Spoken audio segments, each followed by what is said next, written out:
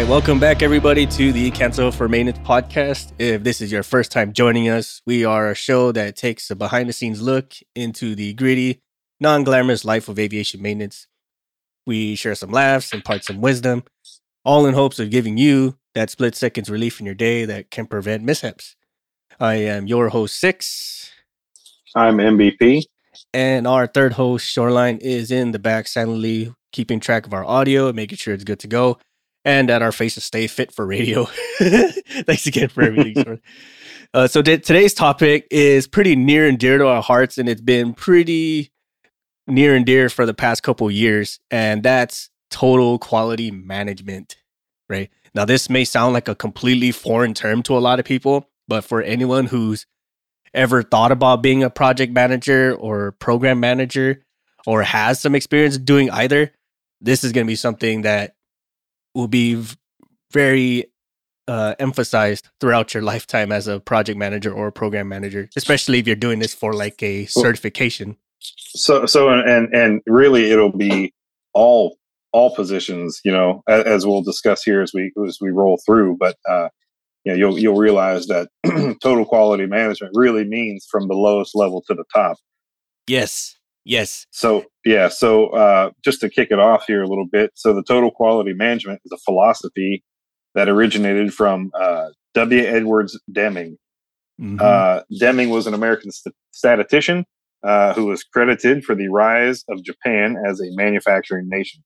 His principles transformed the Japanese automotive industry into developing very high quality products that gained significant market share against American manufacturers back in the 70s and 80s. So, many of you out there, I don't know if you're, how well read up you are on it, but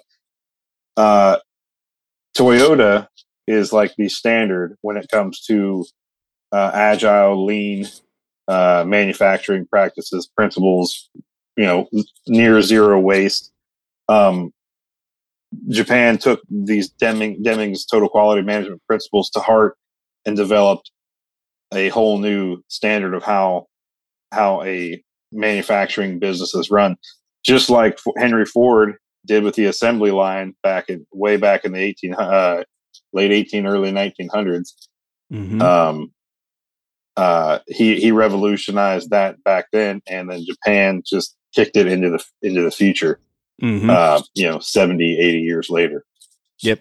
And what's funny is before Deming came about, Japan was actually like the butt of all jokes as far as like anything manufactured. Like they can't build stuff right. Everything's all shoddy. I mean, hearing this now today, I was like, are you kidding me? Like Japan just like, how do you spell quality? Japan, quality. You know what I mean? So yeah, I'm a fan. I own 2 Toyota vehicles. Massive fan. I've never had any issues with a Toyota vehicle. Right. Yeah. And so like, before Deming came about, Japan was like the butt of all jokes, like I said. And then what drove Deming to do that stuff with Japan is we started having like these interpersonal relationships with Japan. Like, hey, let's make bygones be bygones and start working together and stuff. And a bunch of other personal reasons why Deming chose to go to Japan. But when he did, as MVP stated, like he took all those principles that has now been meshed into the total quality management philosophy and just skyrocketed Japan eons into the future. Like you see anything that comes out of Japan, it's almost they're manufactured almost the exact same philosophy. The way they handle their quality is almost the exact same philosophy.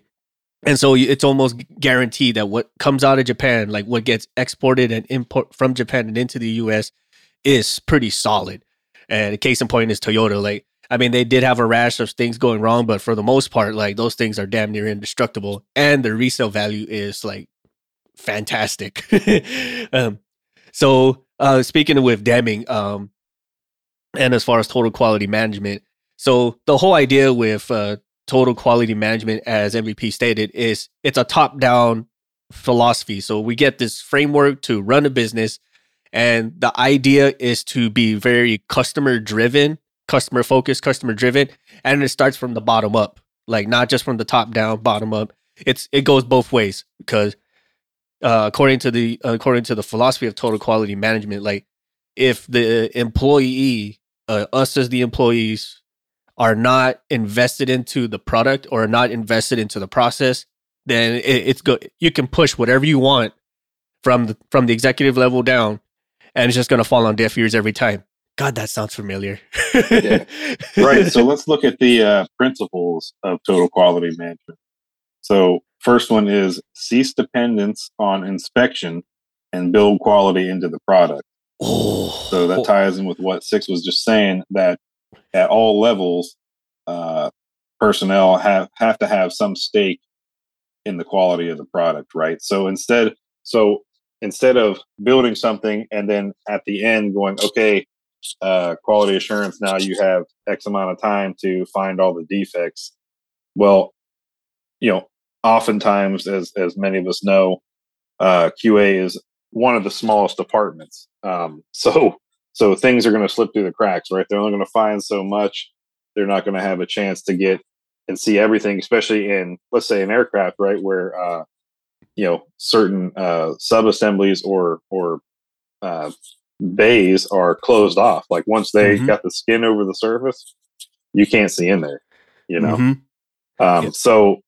So at every stage or every iteration, sprint, whatever you want to call it, there should be a QA inspection process there. And oftentimes, here it ties in with everybody, right?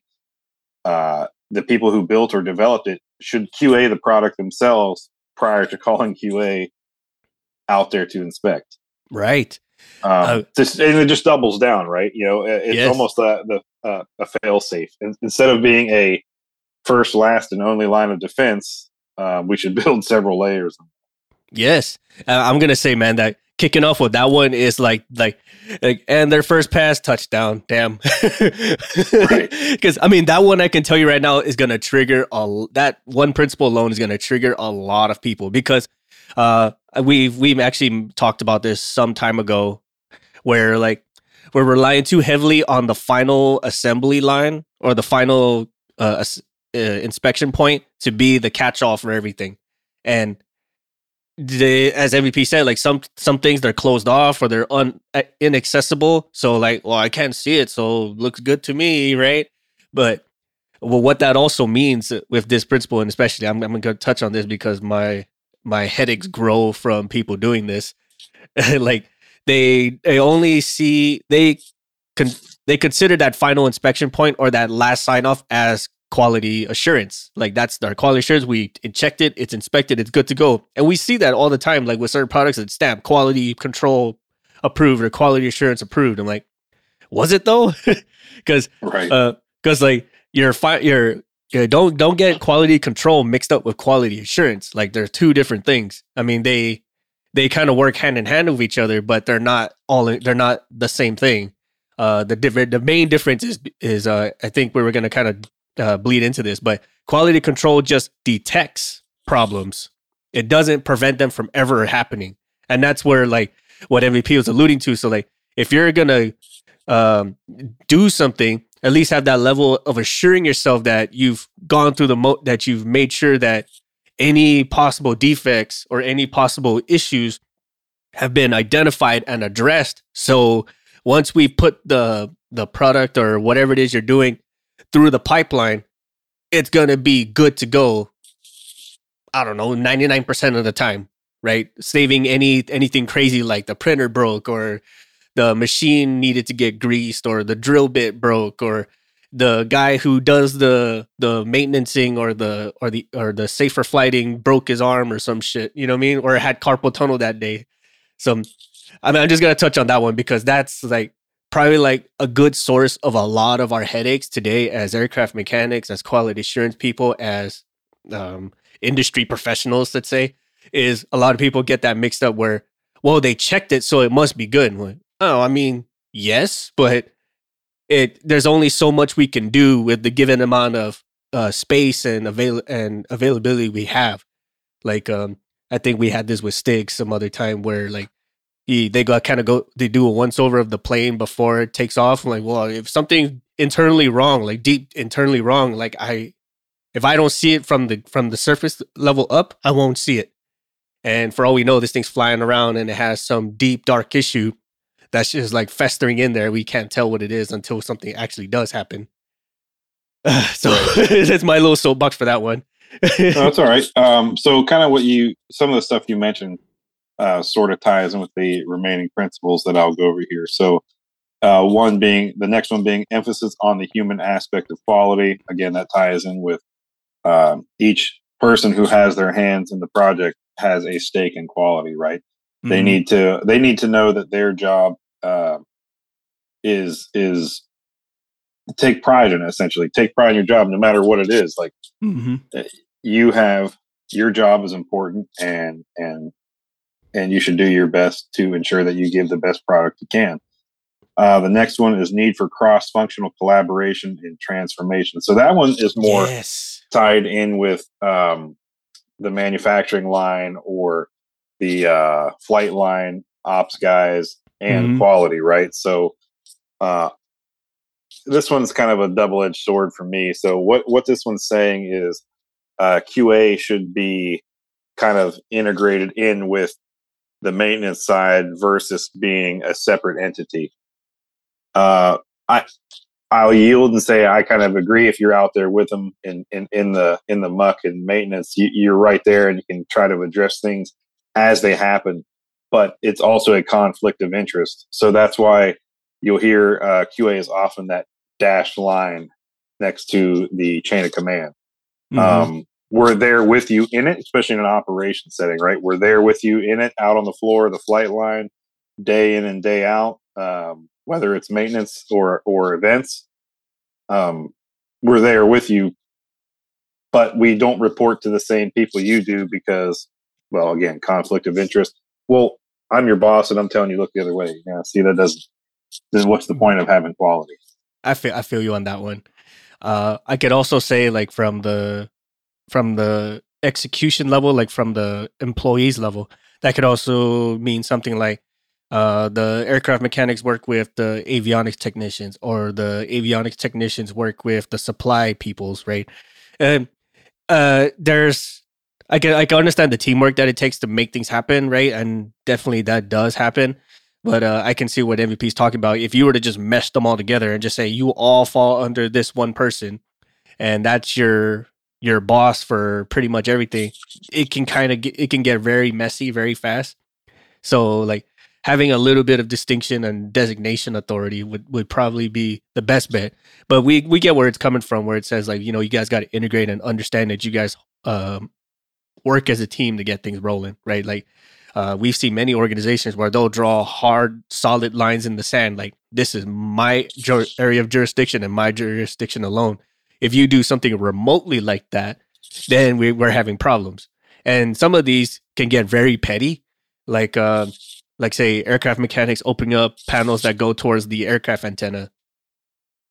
It sounds dumb, right? Like, hey, I know how to take panels off too. But then there's one organization we were at, like, say, nope, that's my antenna. You guys don't touch it. You guys don't go anywhere near it. And the only time you do it is if I'm present. I'm like, okay, if you want to draw that line in the sand, just be prepared for a whole lot of times when you get called out for next to unnecessary stuff. Right. Yeah. So that's interesting how you'd mentioned cross collaboration between the different departments, mech tech, supply, support, whoever. I view it as more, though, as the collaboration exists between the normal chain of command and the dash line that is quality.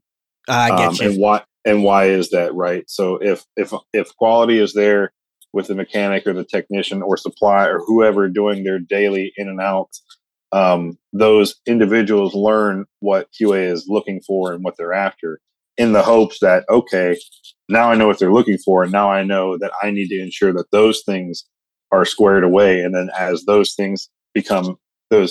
previous issues become non-existent, then QA starts looking at the next thing down the chain. And so it gets better and better and better, which ties in with the last principle of ongoing continuous improvement. Mm-hmm. But the one before that, it's the importance of leadership. So company culture is is everything, right? Mm-hmm. For you to steer the horse, you got to turn the head type thing. So getting everybody on board and understanding their role and the importance and how quality ties in with everything they do, and getting them to see that's important and to why they should do the best job they can. It starts at the top, right? And we've all seen it where, we're out there and trying to adhere to policies, process, procedures, maintenance manual, tasking, which sometimes are very laborious and intrusive, and keeps the plane grounded for longer. And your management's yelling at you, "I need it on the schedule now." Well, do you want it done right, or do you want it, or do you want it not done at all? Mm-hmm. So you got to get leadership on board, and then it all rolls down from the hill from there. But I wanted to touch again on the ongoing continuous improvement. Mm-hmm. The ongoing continuous improvement. Again, instead of having inspectors at the very end looking at let's use Toyota again, looking at a final assembled car, you're going to miss some things. Whereas if you're spot checking it at every major point along the assembly line, by the time you get the finished product, the final inspection's almost irrelevant because you've caught all the mistakes along the way. Then what you can do is go back, and so instead of fixing issues at the end, you now can devote time and effort to figuring out how those errors occurred at a particular stage, and spend your time rectifying those issues, which is way more time and money well spent than fixing errors at the end. Yes, I'm glad. Thank you for that. Because as I say this with very heartfelt, because again, this is like the bane of my existence right now, because there's a lot of times where the decision gets made after the fact or after that final, instead of having those checkpoints as MVP stated in all facets, right? It doesn't have to be it can be an internal check with you and your teammates. It can be internal check with you and your branch or department, and so on and so forth, because it's a lot easier to detect a problem at step 5 than to detect a step 5 problem at step 99 or whatever. You know what I mean? Just, I'm exaggerating here, but that's more or less what it is. Because sometimes it could be buried in there, you don't know, and it's going to cost more for you to have to rip it out and figure out what's wrong than for you to just have done it right the first time. There was a saying, I can't remember who said it. Please, someone comment and tell me. The saying goes like, quality is free. It's all the poor decisions that come after it that cost money. Like, oh my God. Right. Oh my God. And and then if you ask quality to fix it. So here's another thing a lot of people don't realize. Yes, we all work for the same organization and the same company, but quality is there to detect issues. Typically, we're not there to resolve them, although a lot of us will go and we have, here's a solution, a potential solution. But a lot of people go, okay, hey, quality says we found a problem. And the organization goes, cool, what are we going to do to fix it? And I always go, are you asking me to fix it? Yeah. Or are you asking for a solution? Yes and yes. I mean, okay, I have a solution and a fix. You're going to hate it. Why am I going to hate it? Well, it's going to be very expensive for you and time consuming. None of which are of any concerns to me. Why have a budget? Yeah, your budget means nothing to me. Yeah. But I will ensure that issue never shows up again. Yes. So that's where you have to kind of take an agile approach, more of a scrum approach. Mm-hmm. And you have to have a little bit of traditional waterfall planning in there with the flexibility of an agile approach, which allows you to make changes on the fly. Yes. I will tie in there too. This is actually a principle of the TQM as well. We may have mentioned it already, but that's making fact-based decisions, right? There's a lot of times where we've seen it, and we've seen it on the aviation floor too, where a lot of individuals will make big kid decisions, or big, heavily consequential decisions without any facts behind it. What do we need to do? Do this. Okay, like what does that mean, right? Like where did you or how did you arrive to that answer, right? And in order to know how well your organization, your department, your team is performing, you gotta take a look at the stats, right? Or how are they being rated, right, for their accomplishments, right? Is it a 5-star customer rating on Yelp? Is it your performance reviews? Is it like on time flights? Is it per, I don't know, like per discrepancy in your writing? Whatever that is, right? That's you got to kind of look in this and see where you guys are exactly. I mean, as average Joe mechanics, you may not see too much of that, but if you do want to take on something like, say, a lead position, a crew chief position, a manager or director position, these are numbers you have to really weigh in there, because this is how the decisions get made at the mid to C-suite level. Um, man, I just whatever. Anyway, like this is how these things get made. Is they don't just willy nilly these answers or these decisions. They come based on fact. And if your management system or your team based decision is not being backed up by facts, it's strictly opinions. And then and we all know how opinions work. Like sometimes they're right, sometimes they're wrong, and everyone always has a means to challenge it. But if there's facts behind it, like there's numbers driving it, um, there's a history that shows these happening or how this works, then we're freaking solid. And that kind of goes into that waterfall agile approach. Like if you don't have the facts to back it up, you can waterfall this all you want. You can agile this all you want. You can try to Kaizen. That's another big word for people. You can try to Kaizen or Kanban. Kaizen. Okay. You try to Kaizen this stuff together, and then it's not going to mean shit because you don't have any facts to back it up one way or the other. Because that's like part of the decision making process. Is just you got to have facts, man. One way, even if it's good or bad.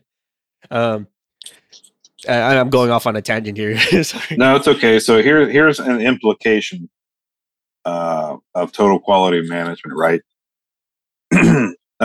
Producing quality products is the responsibility of the developing team of the product, which oftentimes again has QA involved, right? So that's like your QA kind of out there on the floor, embedded with the group. Mm-hmm. It's not just someone else's responsibility, like a totally separate QA department. So just because, and a lot of people like to think this way, just because there's a separate QA department does not mean that any defects that arise falls on QA. Mm-hmm. Well, you guys looked at it. I looked at this one specific panel over here. I didn't look in that other one where that component failed. Well, you guys are supposed to do like the 3-foot rule. Mm-hmm. Again, that other panel was closed. I was called out to look at this. So it's everybody's responsibility. It's not just QA's or one individual. But approaching it this way again increases the pride of ownership for mm-hmm. everyone involved, and as a result, you'll get a much higher quality product being produced.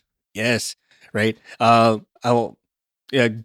Going back a little bit more in depth with Deming himself, when he made these, he did emphasize some points that would assist in people like implementing this kind of system, like total quality management.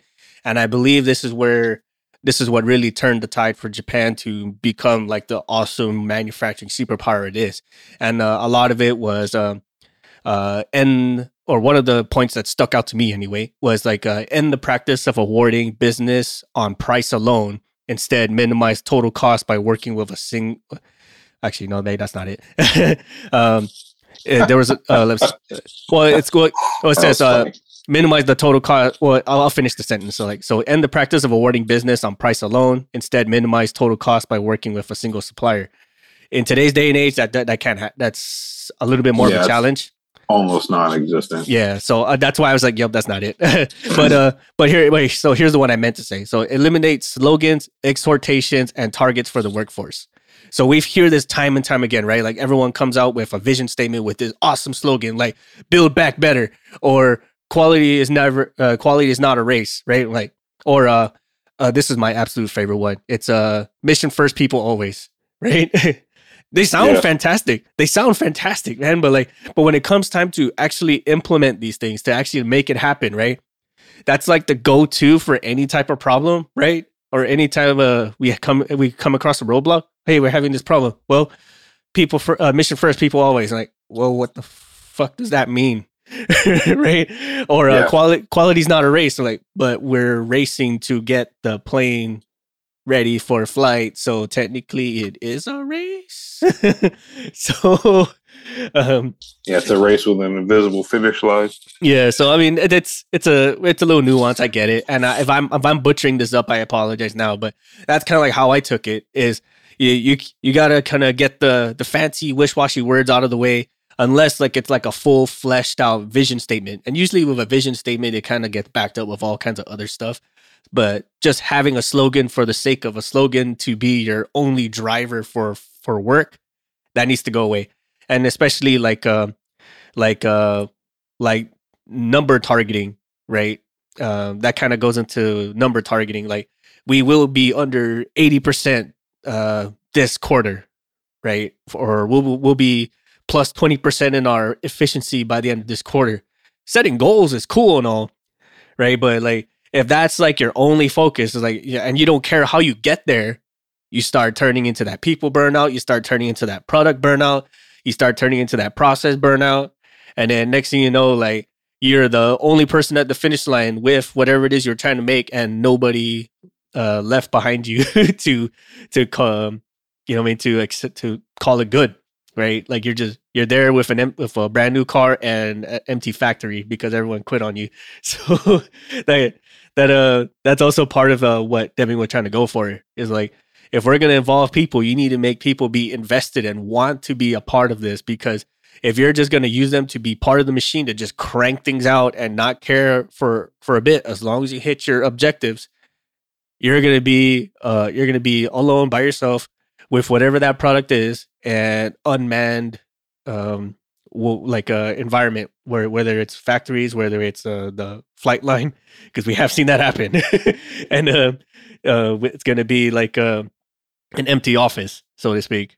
So that was one of the points that Deming put out there, who founded TQM, that also said, this is how I feel is an ideal way for you to implement the system, on top of the principles that we've talked about already. So yeah, and let's look a little bit more on the emphasis on the human aspect of quality. Maybe there's some people out there that are like, hey, touch a little bit more on that. So there's some sub principles here to the human aspect of quality. First one being institute training on the job. I think most of our places have OJT or some type of it's all CYA essentially. I mean, some of the training is very, very good and in depth, but I will say for my own area of operation, it's more of a CYA thing, and it's nearly all OJT. Where you'll get your good experience. Drive out fear is the next principle. Oh, that's a good one. Eliminate barriers to pride of workmanship. And the last one being institute education and self-improvement. Man. Yeah. Those are good. Those are good ones, man. And so we have this stuff, right? Stuff that we've been preaching about and saying for some time. And then when you actually see this stuff in the book, I'm like, oh my God, like, thank you. It's exactly what we were trying to say. And the ones that stuck out to me when you were reading is the drive out fear part, and the institute or remove barriers for that rob people of pride of workmanship. Oh my God, man. Like, worded is so perfect. That's like everything we've been trying to like really push, and then someone just like comes along, just throws it into like a haiku almost. You know? Yeah. Oh my God, this is so smart.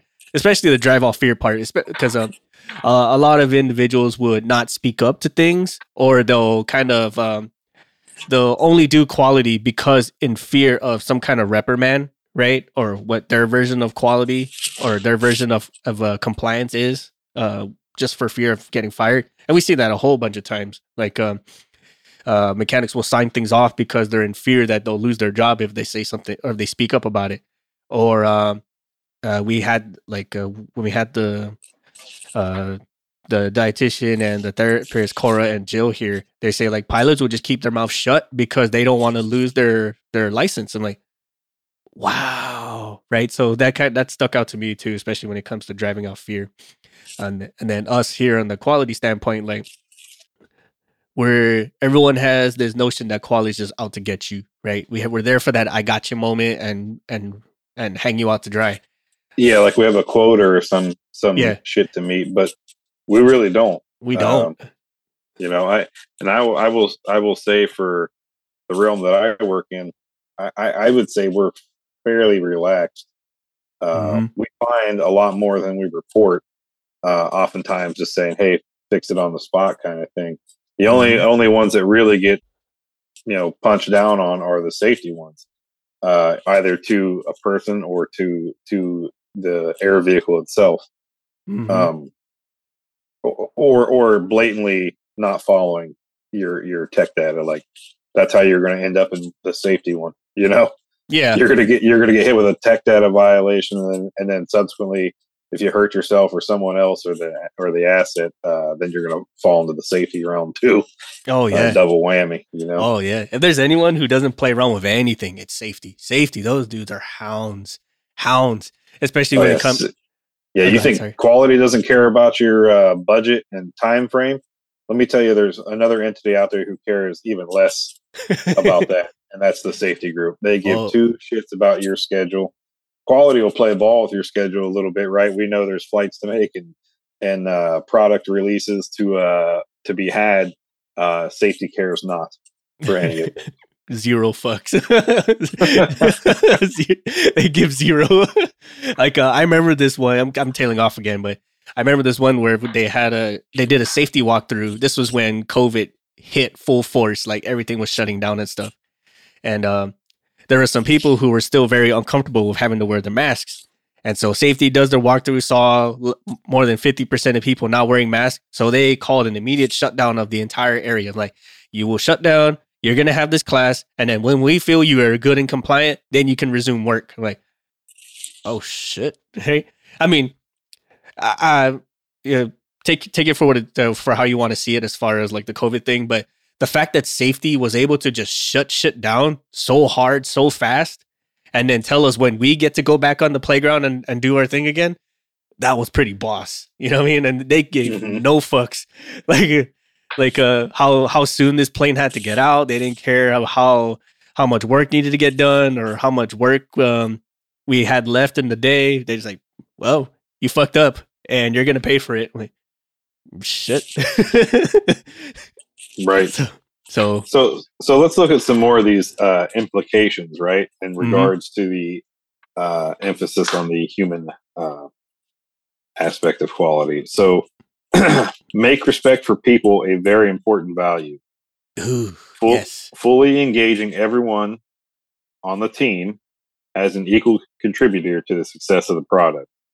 Putting a high level of emphasis on the training and skills of individuals to exercise good judgment and how the process is executed, rather than relying on highly prescriptive, predefined processes that tell people what to do. That one, I always say, let mechanics be mechanics. But Lord knows there's some slack jaws out there that you have to like write things in a third grader setting. Take out screw number 1, tie shoes, put on, deodorant today. Like you have to prescribe everything. That one I can see going either way. Use good judgment rather than following your tech data. Well, I can tell you, okay, use best judgment, but let me tell you what the FAA thinks about best judgment. Right. Did you? Yeah, that's nice. You made the best decision that you could at the time. Unfortunately, that conflicts with what the maintenance manual says. So straight to jail. Right. Like that. Yes. That one's a different one to me. The next one is substituting positive motivation in leadership for traditional command and control. We've been harping on this for a long time. A lot of us who are listening, Six and I specifically, have been victims of the command and control for a very long time. Mm-hmm. Now, command and control might have to happen initially if a program is just out and out failing, because people aren't being held accountable to do their jobs appropriately. Instead of eliminating those roadblocks, the program just suffers. And then command and control, yes, has to come in and right the ship, so to speak. But then over time, as you get more motivated individuals who care about what they're doing and the product they release, you can relinquish that command and control to the motivation and leadership. Yes. I mean, I don't know a lot of people that will go out of their way to do a bad job. So foster those kind of people. If you have them, if you're fortunate enough to be around them, if you're lucky enough to be one of them, I mean, foster that mentality and let them tell them the end goal and let them fly, you know? Yes, absolutely. Yeah. So then let's see here. The last one for this, for the aspect of humans, eliminating sweatshops and death march projects where people are eliminating sweatshops and death march projects where people are forced to work excessive amounts of overtime to meet arbitrary schedule commitments and instead working at a sustainable pace. Oh my God. I am so attacked by this right now. I know. Oh my God. I never thought of them as death march projects, but I am going to start referring to those at work as death march projects. Right. Hey, we all got to work this weekend. That's super interesting. We saw this coming on Monday. We brought it up and nobody chose to do anything. Now it's Friday at 3 p.m, and you're saying we're working 12-hour shifts all weekend. No death mark projects. Or schedule. Plan better. I don't know what to tell you. Yes. You know? and unfortunately, I'm not in a position where I can make that call. But if I was, my God, would I be trying my best to put an end to death march projects because of piss poor planning. Somebody's like, hey, we got to work 12s this weekend. Why? We got to take care of this. Did that just pop up today? No, we knew about it on Monday. Super interesting. Interesting. Okay. Fancy that. All right. Well, do we have any leeway in the schedule? No. Oh, more so interesting that you didn't build any leeway into the schedule. Fantastic. So cool. What we're going to do is we're going to work this weekend then to get ourselves to right the ship. And so help me God if you come and ask me for this bullshit again. Yep. You know? Exactly. I will see to it that you are personally here and working. Oh, that's another one too, especially when we get those death marches. Like we get the orders to get going or we get the direction to do that. And the people who put that out there aren't even there. Like, what the fuck? Like you put me through this bullshit and we're just gonna leave us out here and you're not gonna do shit about it. Like not even right, so that ties in with the leadership and the cultural thing we had talked about a little bit ago. Mm-hmm. You know, if leaders don't care, I mean, the maintainers, they see that right away. Ask me how I know. Yep. You're out there. You mean we got to work this weekend? Son of a. And then you go, hey, where's so and so? Oh, they didn't come in because they're managers. Oh, okay, so they're not here, so we're not going to get much done either. And all you did was the only thing positive you did was give people overtime that weekend, but you really didn't make probably any progress on your schedule, right? Because people just go out of their way to slow down and drag feet and go, oh, that's cool. It was important enough that you made us work this weekend, but not important enough for you to be here. Fantastic. Yeah. Understood. Roger that, you know. Gotcha. So I kind of relate this to a lot of our fitness fans out there because they're the ones who kind of explain this to me the best way. It's like picture like going to the gym and working out for 4 hours, right? That's a long freaking time. And I've seen some people who work out for 4 damn hours. And then it blows my mind. Like, how the hell do you work out for 4 hours, right? And it's like, and they tell me their routine. Like, I do this, I do this, I do this. I'm like, yeah, but there's a lot of rest in between there. You're resting, you're eating, you're spending like a whole day basically at the gym for 4 hours. And this one person who's like really smart, really into fitness, really into the science of fitness. He goes like, you know what? I bet you I could crunch those 4 hours into an hour and a half. And he goes, wow, how?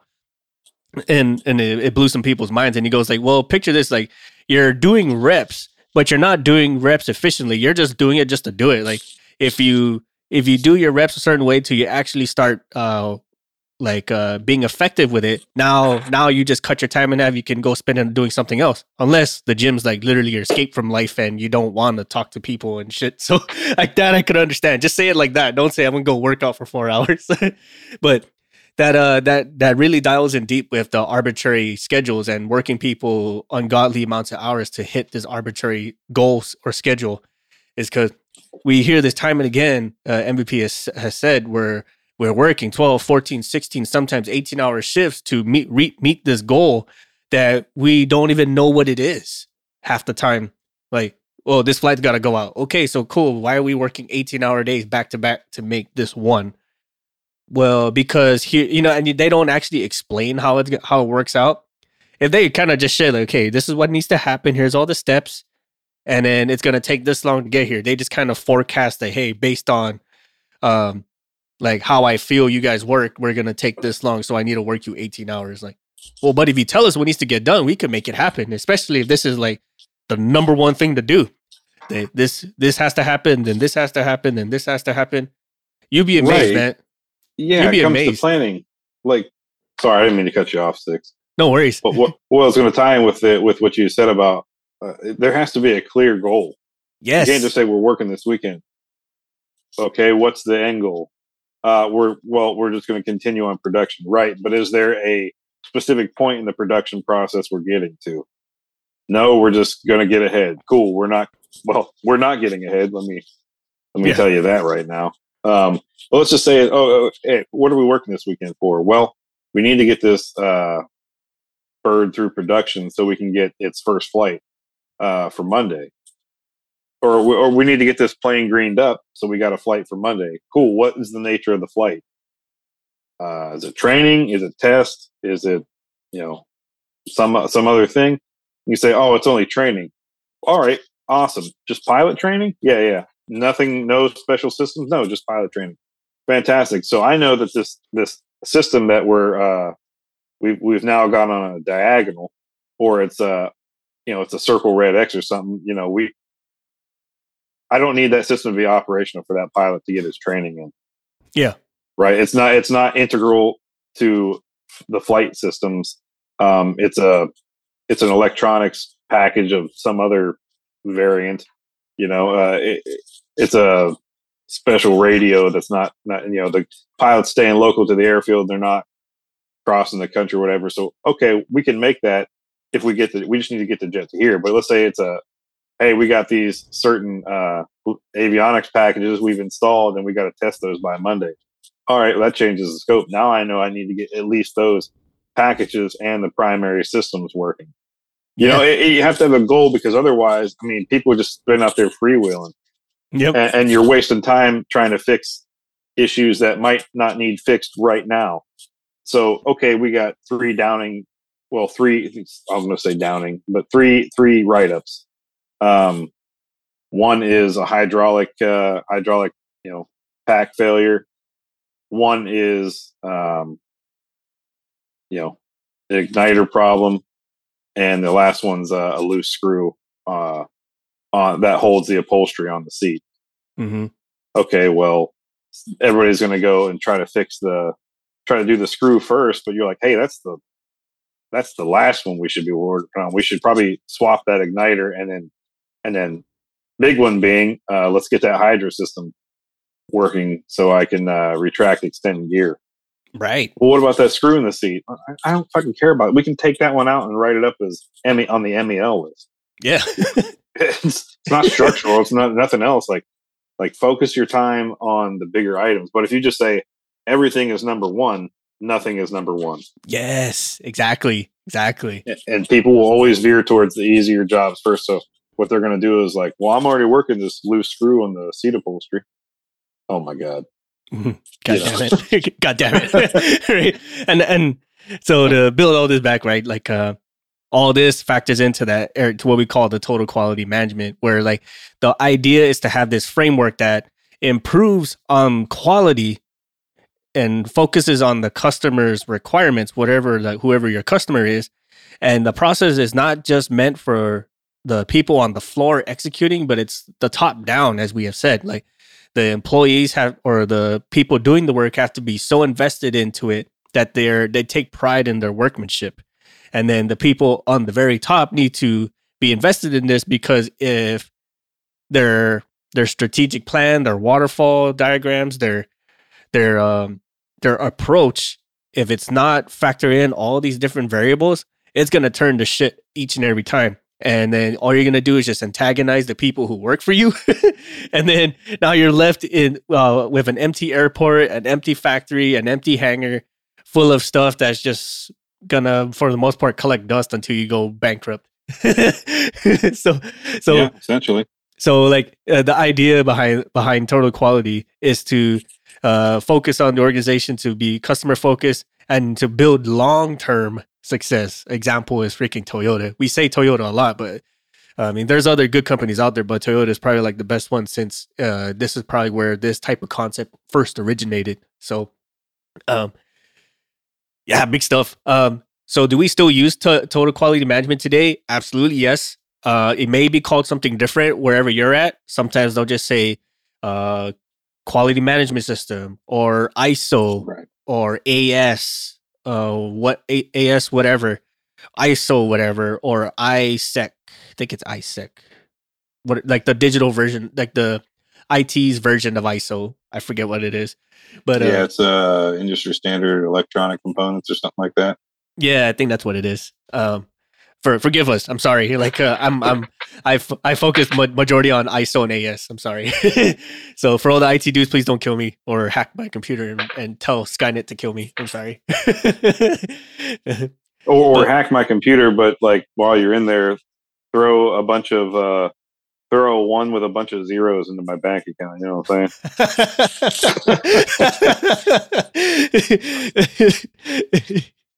That'd be funny shit. I'm thinking like at least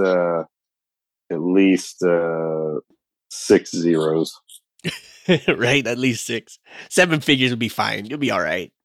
They don't suspect after 7 or before anything below 7. But yeah, so we still use total quality management today. It may be called something different. The actual term itself might have evolved into something else because of all these new awesome things that the quality systems tools are using nowadays, especially with the onset of AI and bigger, better data analytics. It's scary how some of this stuff can actually predict things just based on a couple of number crunches. I mean, AI itself, man, like this stuff, like you feed enough info, it starts regurgitating data that it's on the verge of like creativity.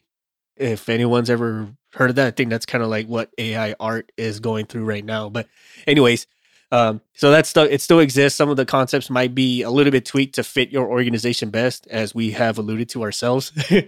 But it's still there. And if you ever do want to like learn more about this stuff, I mean, shoot, like almost every program manager's guidebook or project management class has something of this degree into it.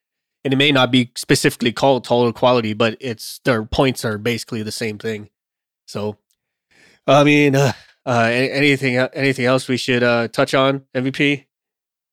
No, you're talking about AI. That just got me thinking here for a second about how to QA an AI system, right? That's kind of learning. Like you almost have to be smarter than the ones and zeros that it's generating. Right. And I think I just broke myself trying to compute that. Yeah. And that's a new thing that's coming out too nowadays. Now that you mention it, I forget the name of the concept that's specifically for AI quality or digital quality. But that's actually a thing now, and it's fast becoming a big deal, especially with how smart AI is becoming. Yeah, I think the biggest thing for quality in AI at this point in the game is the ethical side. Yes, you got to nail down the ethics first, and then figure out how to. I think that other than that, the quality would tie in with coding efforts. Oh my god, coding! just hearing coding just makes my brain like fry. I'm like, I don't know. those individuals out there who can code like it's cool, like my hat's off to you guys, man, because that takes a big degree of patience and a whole other universe of scrutiny.